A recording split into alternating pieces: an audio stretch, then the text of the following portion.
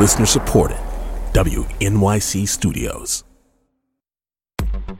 From WNYC, this is Money Talking. I'm Charlie Herman. This week, for the first time in history, the Dow Jones closed above 23,000. It's noteworthy not just for hitting that milestone, but because it coincides with the anniversary of one of the bleakest days on the market. 30 years ago this week, the Dow Jones suffered its biggest one-day percentage drop ever. As a part of our series Crash Course, reporter Alexandra Starr looks at the response to that crisis and what it says about today's financial system. Imagine the Dow Jones dropping 4,600 points today, losing about a fourth of its value. That's basically what happened on October 19th, 1987.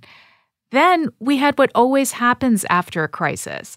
Congress held hearings. Here's former Congressman Ed Markey of Massachusetts. He's now a senator. We have now had 5 months to absorb the shattering experience which befell our financial markets during October of 1987.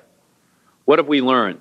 A blue ribbon task force was convened to answer that question. It was chaired by Nicholas Brady. Shortly afterwards, he became Treasury Secretary. We must act to prevent a reoccurrence of the events of October. We are looking down the barrel, and the gun is still loaded. Brady was trying to scare Congress into imposing new regulations, and he had good reason to be worried. During the 1980s, the futures market had transformed. It was originally created as a place for farmers to lock in prices for their crops.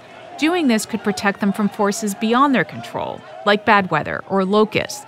It was a way to hedge. It started out with grain and then expanded to products like cotton and pork bellies. In 1982, a new product was introduced, one that didn't have much to do with agriculture. It was called the S&P futures contract. It gives you a right to speculate in the future direction of stock prices. That's Diana Enriquez. She's the author of a new book about the 1987 crash. It's called A First-Class Catastrophe. With the creation of this new financial product, the futures market and the stock market became intimately connected. But the people in charge didn't really acknowledge that. When we came into the 80s, we were operating under this illusion that these markets were all separate. Futures trading happened mostly on the Chicago Mercantile Exchange. Stocks were mostly traded on the New York Stock Exchange.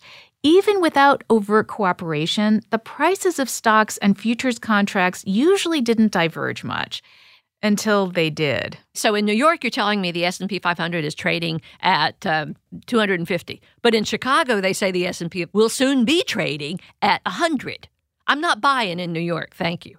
The declining futures price became a billboard, warning people, lower stock prices are coming. In the October 1987 crash, the prices got so low that the futures market had to halt trading for a few hours. And it looked like the stock market wasn't far behind. New York was very close to being forced to close because they just couldn't find any buyers for the stocks. It was a dramatic moment that everybody involved up close remembers vividly to this day. Nicholas Brady had a solution to make sure this didn't happen again. Unified regulation must be our goal. It's simple common sense that when there is one market, there should be one regulator. He's referring to the fact that stocks are regulated by the Securities and Exchange Commission, the SEC. Futures are overseen by the Commodities Futures Trading Commission, or CFTC. And they didn't confer much. No other developed country has a separate stock market regulator from a financial futures regulator. It just makes no sense at all. That's James Angel, a professor at Georgetown University. He says there is a political incentive for keeping our balkanized system. The CFTC reports to the agriculture committees, and the SEC reports to the banking committees in Congress. And those Congress critters don't want to give up the power that they get from having those regulators report to them, because that means that they get lots of campaign contributions from the people who appear before those committees. So Brady didn't get his single regulator. Richard Silla is a financial historian, formerly of New York University. He can think of only one change after 1987. The stock exchange itself put in what were called circuit breakers. Like if the market fell too much, they would shut it down. So give people a chance to cool off. Congress later made that change into law. That was about the extent of government response. Scylla has a theory as to why. There was no great economic crisis after the stock market crash. The stock market did make up the losses in less than 2 years. So even after hearings and recommendations, tougher regulation did not follow. In fact, the opposite happened. Simon Johnson is a professor of economics at MIT. The philosophy of the Reagan administration, but also of the George H.W. Bush administration and the Clinton administration, was deregulation will give us higher growth, just get out of the way.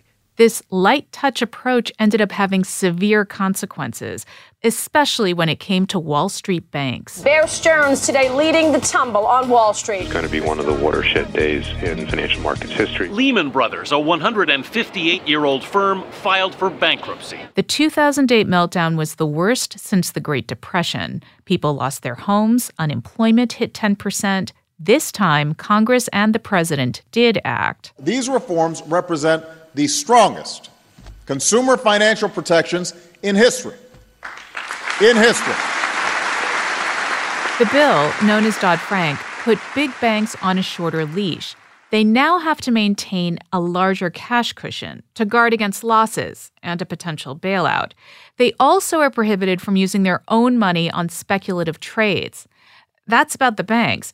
Something the government has not subjected to the same scrutiny are the markets themselves, where the trades are happening. There are about 6 places a stock order can be fulfilled in the U.S. today. That's the modern marketplace. Again, Diana Enriquez. In the 1980s, 90% of trading happened on the New York Stock Exchange. Today, it's about 14%. One place where trading is happening is on private exchanges or dark pools. We need more sunshine on that part of the financial world. Those exchanges, after all, help determine the value of the stocks that are in our IRAs and 401ks. But it's highly unlikely the government will clamp down on dark pools or impose more regulation in general. As Simon Johnson points out, the Trump administration is giving signs of moving in the opposite direction. They seem to be pushing back, trying to wind the clock back, if anything, to the years of 2003, 2005. Don't worry, be happy. And they seem to be queuing things up for a pretty large push on the deregulatory front. The argument for doing so is that regulations are curbing economic growth. But if there is another stock market crash, and then we have congressional hearings and a blue ribbon panel to investigate what happened, a familiar culprit could emerge: insufficient regulation. Alexandra Starr, WNYC News.